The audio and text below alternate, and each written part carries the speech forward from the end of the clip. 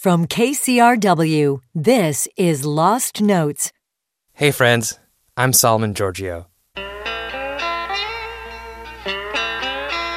I was born in the desert, came on up from New Orleans.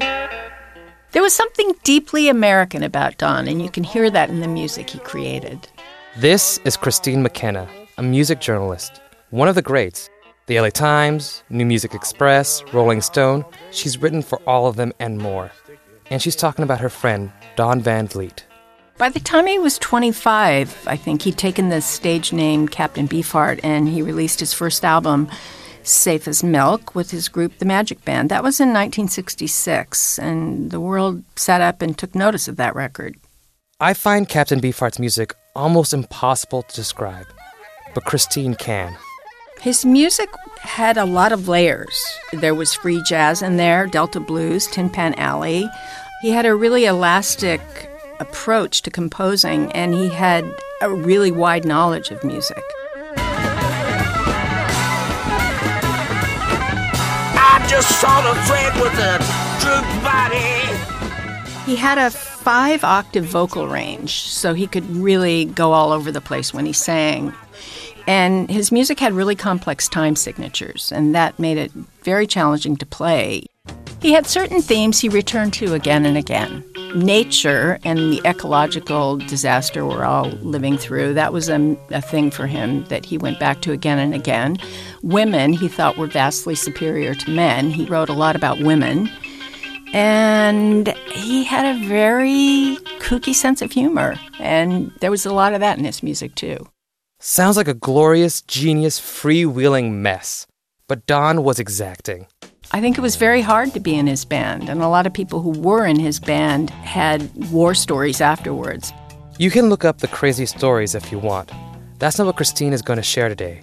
She's bringing us tapes of her conversations with Don over the years. Conversations that almost no one has heard. Does that mean anything to you, that people appreciate what you do? No, I'm an artist. Thanks for the hand. Don't touch me. Don has such an unfettered imagination. He just had this huge intergalactic thing going on in his head. Don did not adhere to any of the normal conventions of life. And he seemed pretty happy. When I heard these tapes, I got a sense of what it was like to be friends with a guy like Don. Hope you feel that too. From KCRW, this is Lost Notes. Introducing the KCRW donation car, designed to be recycled. This first-of-its-kind vehicle will save you time, space, and hassle by disappearing. Enjoy the luxury and comfort of turning your underused car into a donation worth hundreds, even thousands of dollars. The KCRW donation car, already in your garage, driveway, or on cinder blocks outside your house. Act now at kcrw.com/cars. There's old Gray with her dove-wing hat. There's old Green with her sewing machine. Where's the bobbin at? She's toting old Grain in a printed sack. The dust blows forward and the dust blows back. And the wind blows black through the sky. And the smokestack blows up in the sun's eye. The first time I heard Captain Beefheart, it was 1969 when I was a teenager in Dayton, Ohio. I was still in high school, and I heard The Dust Blows Forward and The Dust Blows Back on the radio. It was such a strange song. I'd never heard anything like it. It sounded like it just came from under a rock somewhere. And it seemed kind of like a poem. I can't really say like I loved it, but I couldn't forget it. So I tracked down the album it was on, which is Troutmass Replica. And then I fell into Don's world. Floppy boot, stomp down into the ground. Floppy boot, stomp down into the ground. Floppy boot, stomp down into the ground.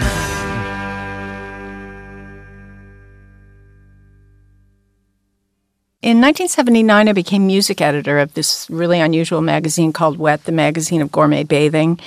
And I interviewed a lot of amazing people for Wet, and Don was one of the first ones that I wanted to track down. He was living in Lancaster at the time. He had stopped touring, even though he was still making records, but he was really reclusive. Nobody ever saw him. And somehow I persuaded him to come into Los Angeles, to come to Wet's office in Venice. And he drove in by himself in his brick red Volvo, and he arrived with a suitcase full of stuff, painting supplies, cigars, tea. He looked great. He was 39 years old then. He was wearing a gabardine shirt and a hat, and he had a wooden clothespin that he used as a tie clasp. The clothespin was sort of the main clue when you looked at Don that he was a very unusual person. I remember he walked into the room, and he said the last time he was there, he was palling around with Lenny Bruce.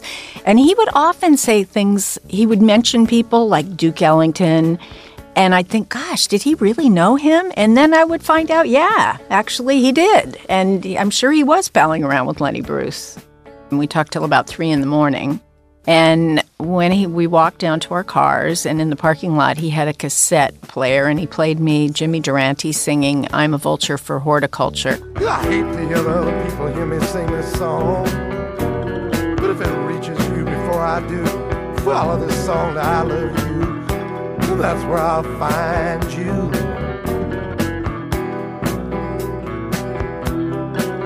In my head is my only house unless it rains.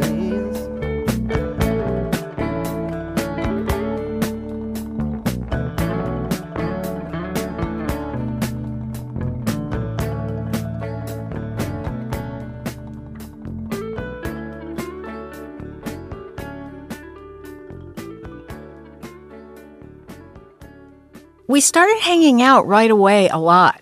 I went to a band rehearsal at the house where his drummer Robert Williams lived. It was at the corner of 6th and Van Ness.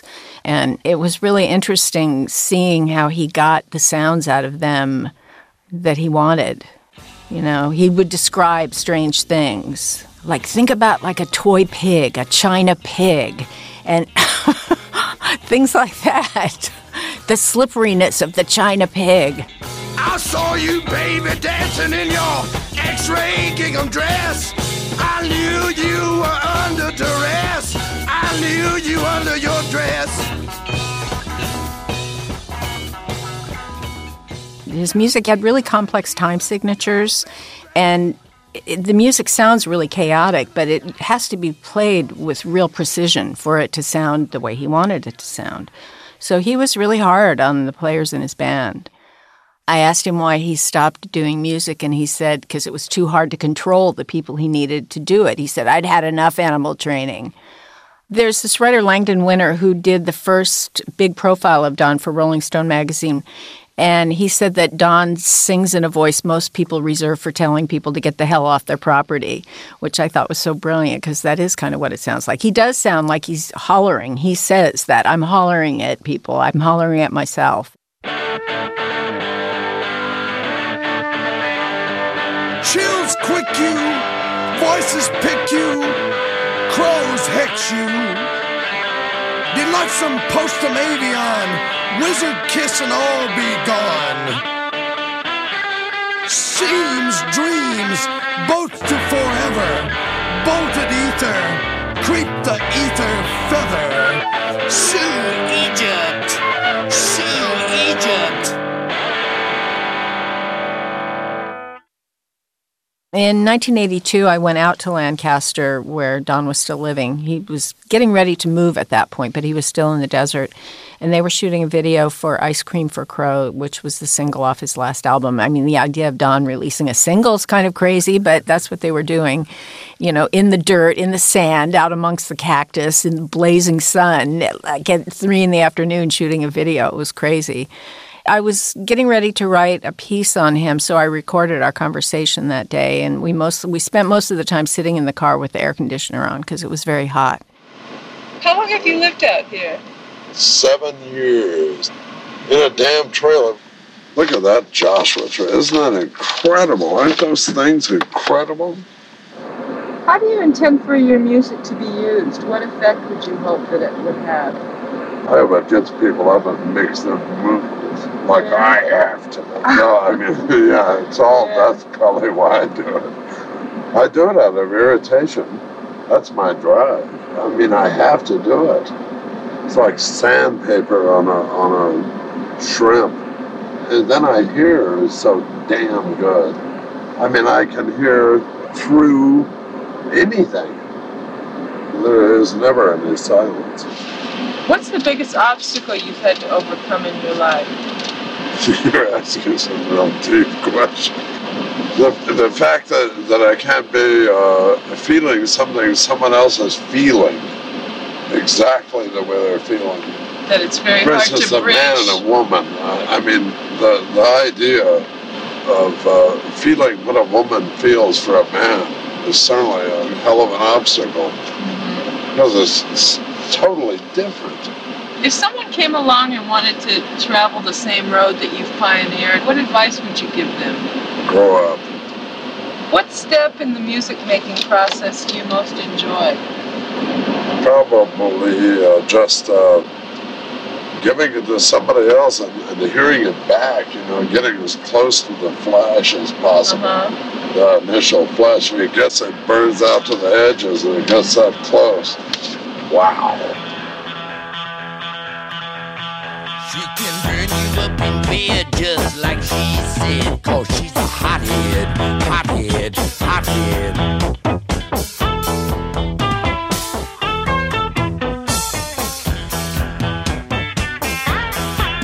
She can throw her fight a show, she can start a fight to go. She's a hothead, hothead, hothead.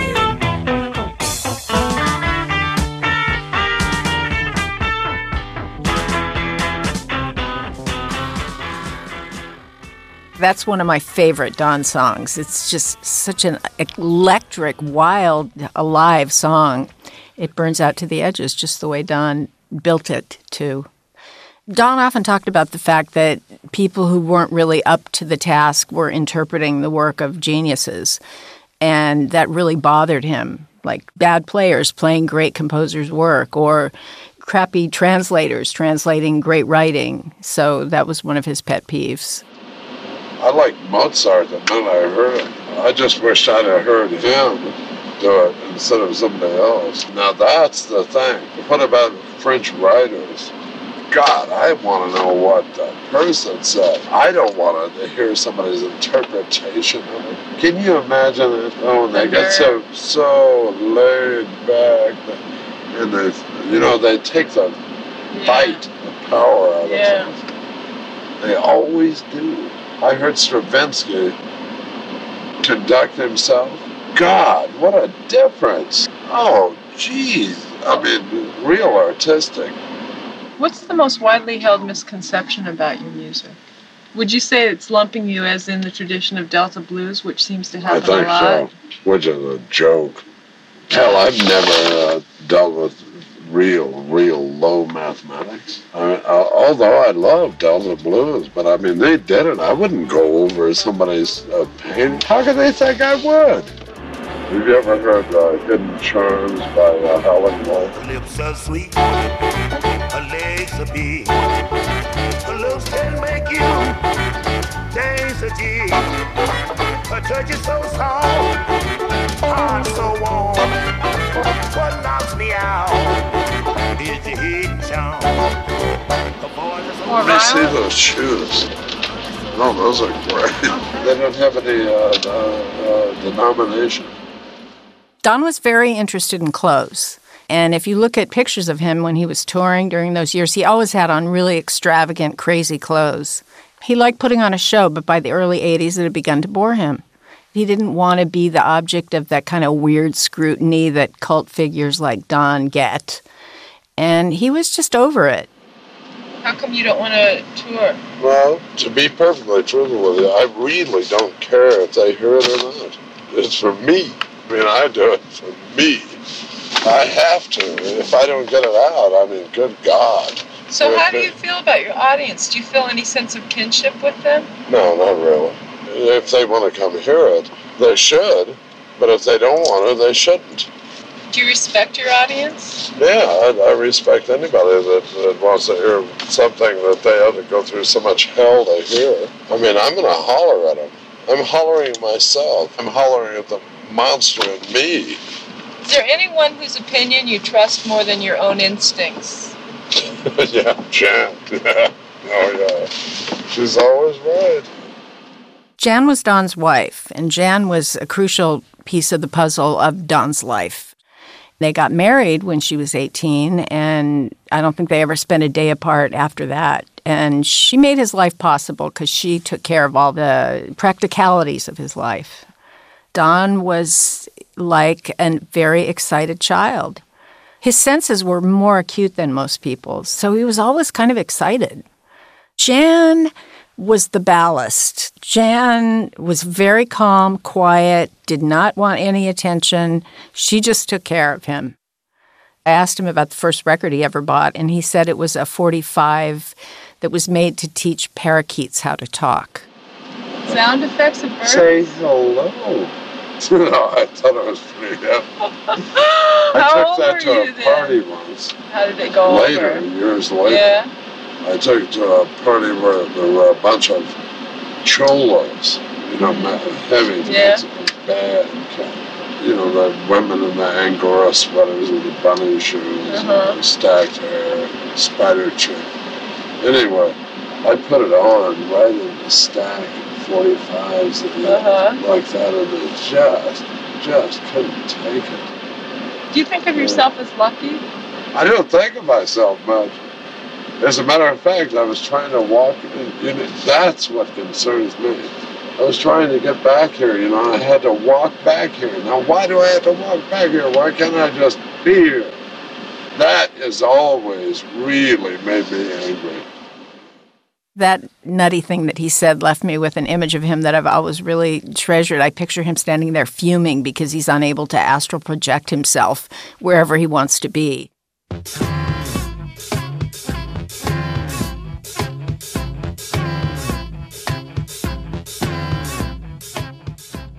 John Lydon was the lead singer in the Sex Pistols, Johnny Rotten, but he's now John Lydon.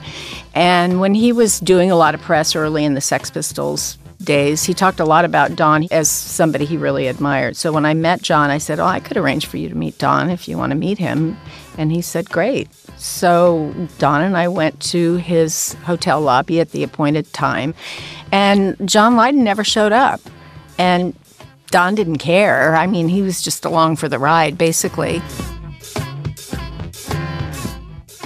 So I took him to a party in an apartment in the Fairfax district, which the people at this party could not believe he was there. Because Don never went out. He certainly didn't go to parties. And there he was. And he sat down on some stairs, and people would just come over one at a time and talk to him for a few minutes, and then they'd move on, and the next person would come over. He was really lovely with everyone.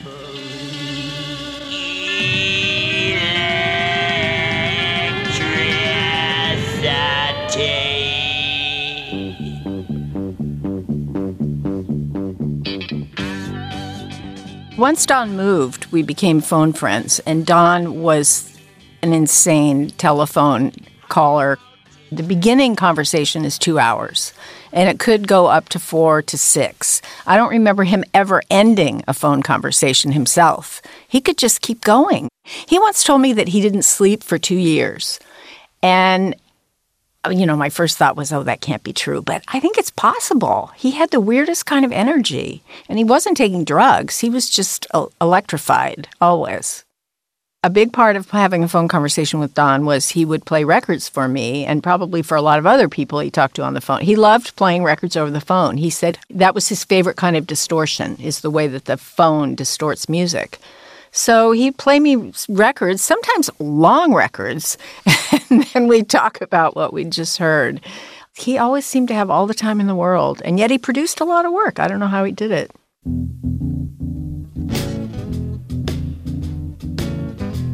He loved a lot of different kinds of music. I know he loved Etta James and Annie Ross and Jimmy Reed and Rahsaan Roland Kirk, and he loved a lot of classical composers.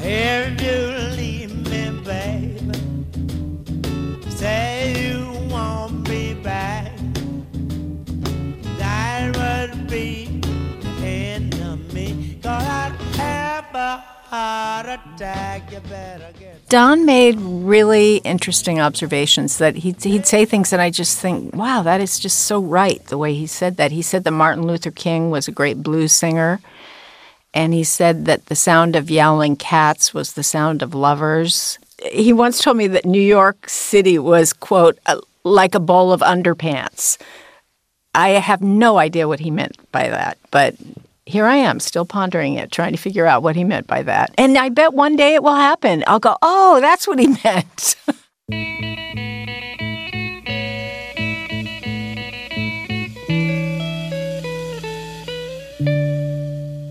He was transitioning out of music when we met. Julian Schnabel, the New York painter, he was a fan of Don's and introduced Don to his dealer in New York, Mary Boone, and she gave Don a show, and they did a publication. And basically, Julian really changed Don's life by doing that because he started being able to make a living as a painter, and he never looked back after that. In the mid-'80s, I got a radio show on KCRW. It was on Saturday nights from 12 to 2 in the morning, and Don agreed to be on the show and take calls. I just wanted to know if we've seen the last of you on vinyl. If I start painting on vinyl, you never know. Pretty much everybody who called in asked him when he was going to return to music, and he would just kind of skate right over that. He never felt like he left music. He just was focusing on something else. Hello, you're on the air. Hi, Don. Hi. I saw that whiskey show, too, and you came out and said it smells like a Robert Mitchum film in here, and I'll never forget that.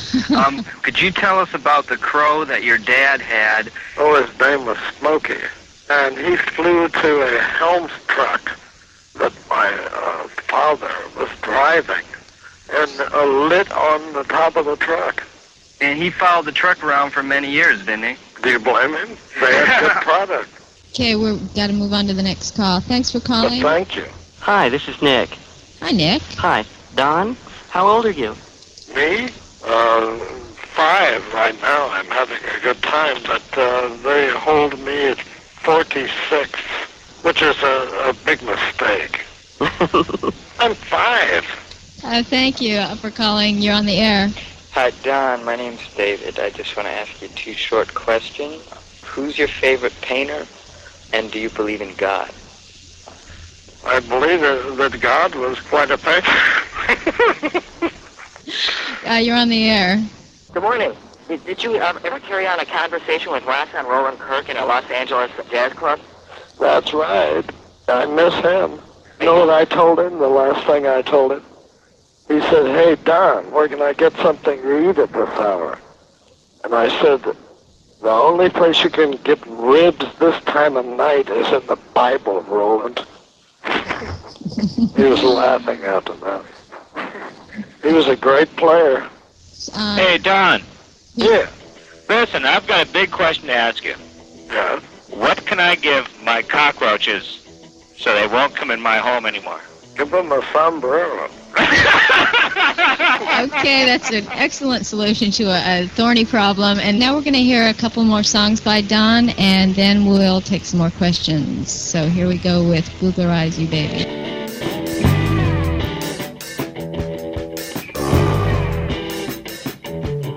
The moon was a drip on a dark hood, and they were driving round and round. Vinyl Willie told Weeping Nellie, I'm gonna booglerize you, baby.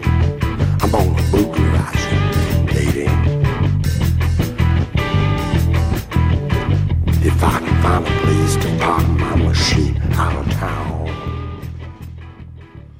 A few years before the radio show, I'd gone to visit him at his new house. It was the first time he'd ever owned a house, and he was very happy there. It was a beautiful house on a cliff kind of close to the ocean. You could see the ocean. He had a big studio with a lot of light, and his life was just about painting then. My friend Nick and I went to visit him, and he showed us some of his prized possessions. He dragged them out of the closet, his favorite pair of shoes, patent leather shoes, an Yves Saint Laurent coat he bought in New York, and he gave us a lot to drink, beer, scotch. I was working on a piece about Don. I actually wrote about him quite a bit, so I have a recording of that visit. And we started off with some chocolate cake. I can't eat that chocolate cake, John. I'd fly around the light like a moth. A little fairy. You know, I used to think those are little fairies, the little green things in L.A. that fly around the lights. You thought they were fairies? Yeah, I think probably they were. Don never thought much of my boyfriends, but he liked my friend Nick. And when Nick left the room during that visit, Don kind of whispered to me about giving me his advice on Nick. He's great. He's a great guy. He really is. He's like probably He's the best guy I've seen you with. Yeah? I'll tell you that. I mean, I'm not saying that you have bad taste. No. Have you ever been in love with a rotten rotten person? person? Are you kidding me? You know I have. 7 times. Really? Before I met her.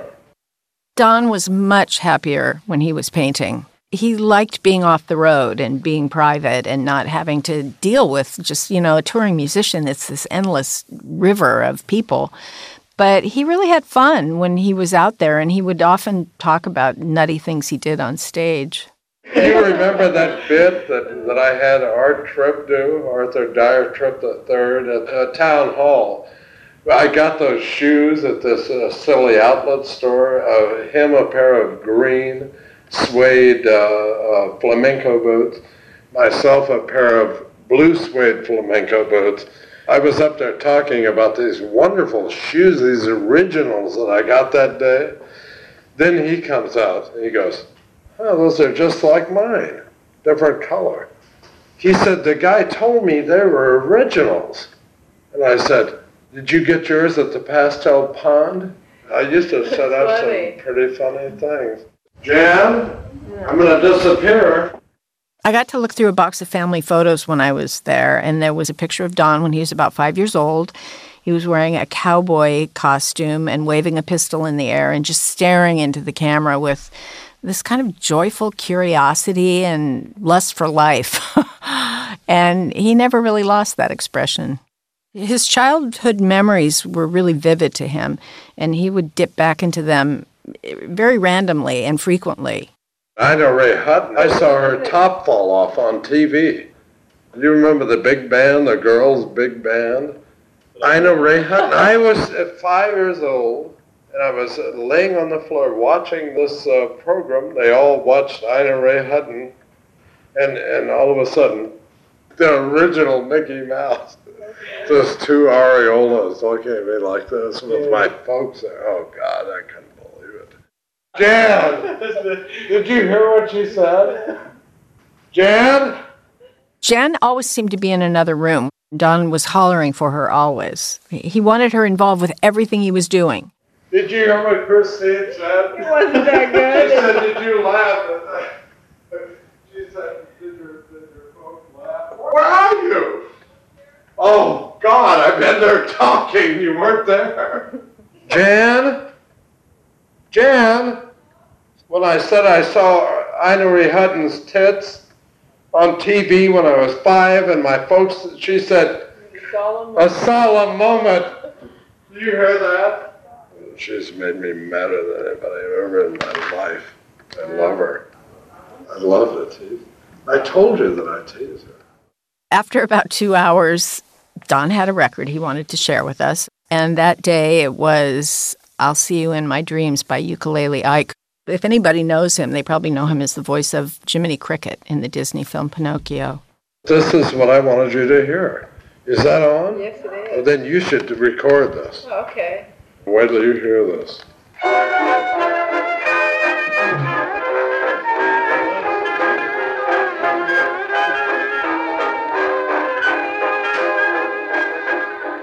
Though the days are long, twilight sings a song of the happiness that used to be. Soon my eyes will close, and I'll find repose, and in dreams you're always near to me. He's really hip. That's a sad song, isn't it? Yeah. That's in the good old days. Yeah. When people really give a damn. Okay. You don't think people write heartbreaking songs anymore? They break my ears, drums, and my heart. They don't get it anymore. No, they don't have it. They don't have it. How about jazz? Any jazz people? I don't think I think that, first off, I think that you don't play jazz in a hurry, and that's about all they're doing. And I don't need that.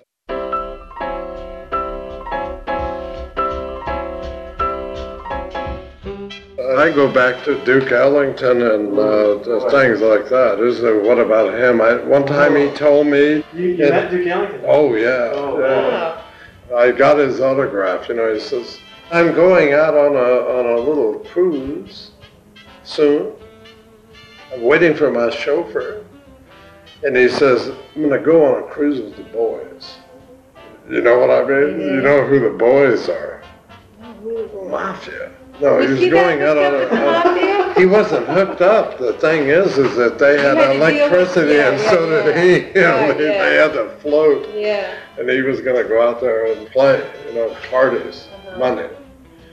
And I said, well, you're waiting, let me buy you a drink. He says, no, he says, one of us has got to be sober. Yeah. Like that, he says, my chauffeur will be down in a while. Like that, and he was with a girl, obviously, in a room, you know, and he's out there waiting. I said, well, why would you wait like that? He says, he's my chauffeur. He drives me. Like that, you know, I mean, in other words, he was real good to the person that drove him around. But he had on a watch. It must have cost 75 or 80,000 diamonds all the way around. He had so much class, he made it look like a Timex. He was great, and he left me saying this. He says, keep your top happy. Just keep your top happy. Like that, and I said, I'm going to try, I'll tell you that.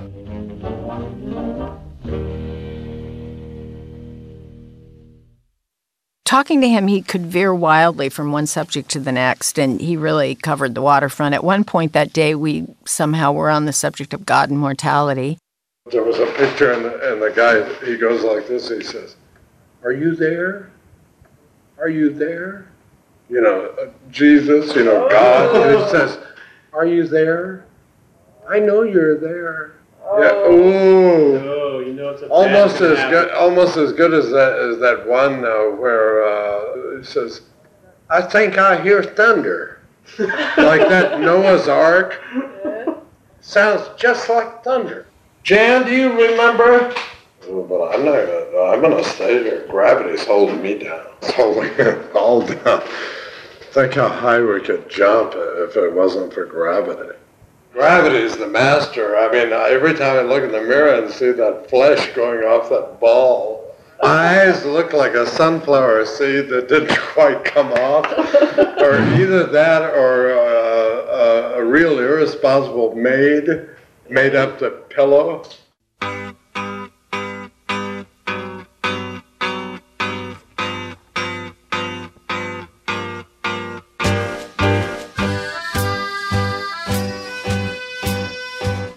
You ever go into town? In a town? If I could find one, I'd go. Do you ever go like to the movies here and there? I think that's the 1930s. They had towns. There's nothing happening now. Town is going into you, you know. Yeah. No, they blew it. Oh, You know, God. it just doesn't exist. Like a turkey in a storm, like Sam Lightning Hopkins said. You remember that? Long gone like a turkey in a storm? Yeah. That was funny. I go down there occasionally for provision, like a gopher coming out of its hole. You know, I just hope I'll get back.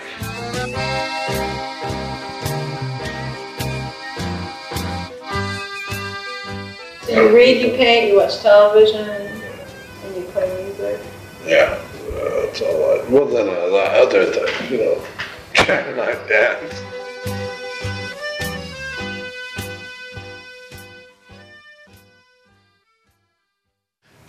One time, Jan and I went fishing at this place called the Eel River, and she caught a little sucker fish. You know how cute they are, the ones with the humpback? They look like a buffalo almost. A water buffalo. I mean, a taste and swim. No, but we ended up letting the hook out and so worried we were about the little thing. Yeah. and let it go, of course, but we petted it for a couple of You months. pet it? Oh, that's nice. yeah, but they're so cute. Jan, bring me my black brassiere.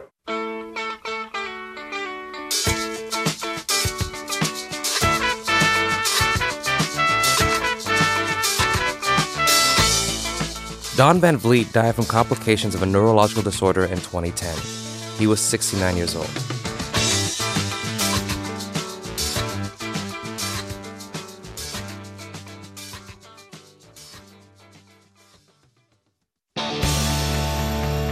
Today's episode was produced by Kristine McKenna and Gideon Broward. Special thanks to Mark Wheaton for help on this episode. I got to see some truly cool photos of Kristine and Don together, and you can find them at kcrw.com/Lost Notes. Lost Notes is produced by Mike Dodge-Weisskopf. Our executive producer is Nick White. Thanks to Marion Hodges for production assistance. Lost Notes is made with support from KCRW's Independent Producer Project. Our theme music is by Science Park. Next week, we talk about New Edition's surprising basketball connection, and I can't wait. Also, hey, just tell a friend about the show, okay? I need more friends. And leave a review on Apple Podcasts because I need more validation. I'm Solomon Giorgio. Please don't leave me.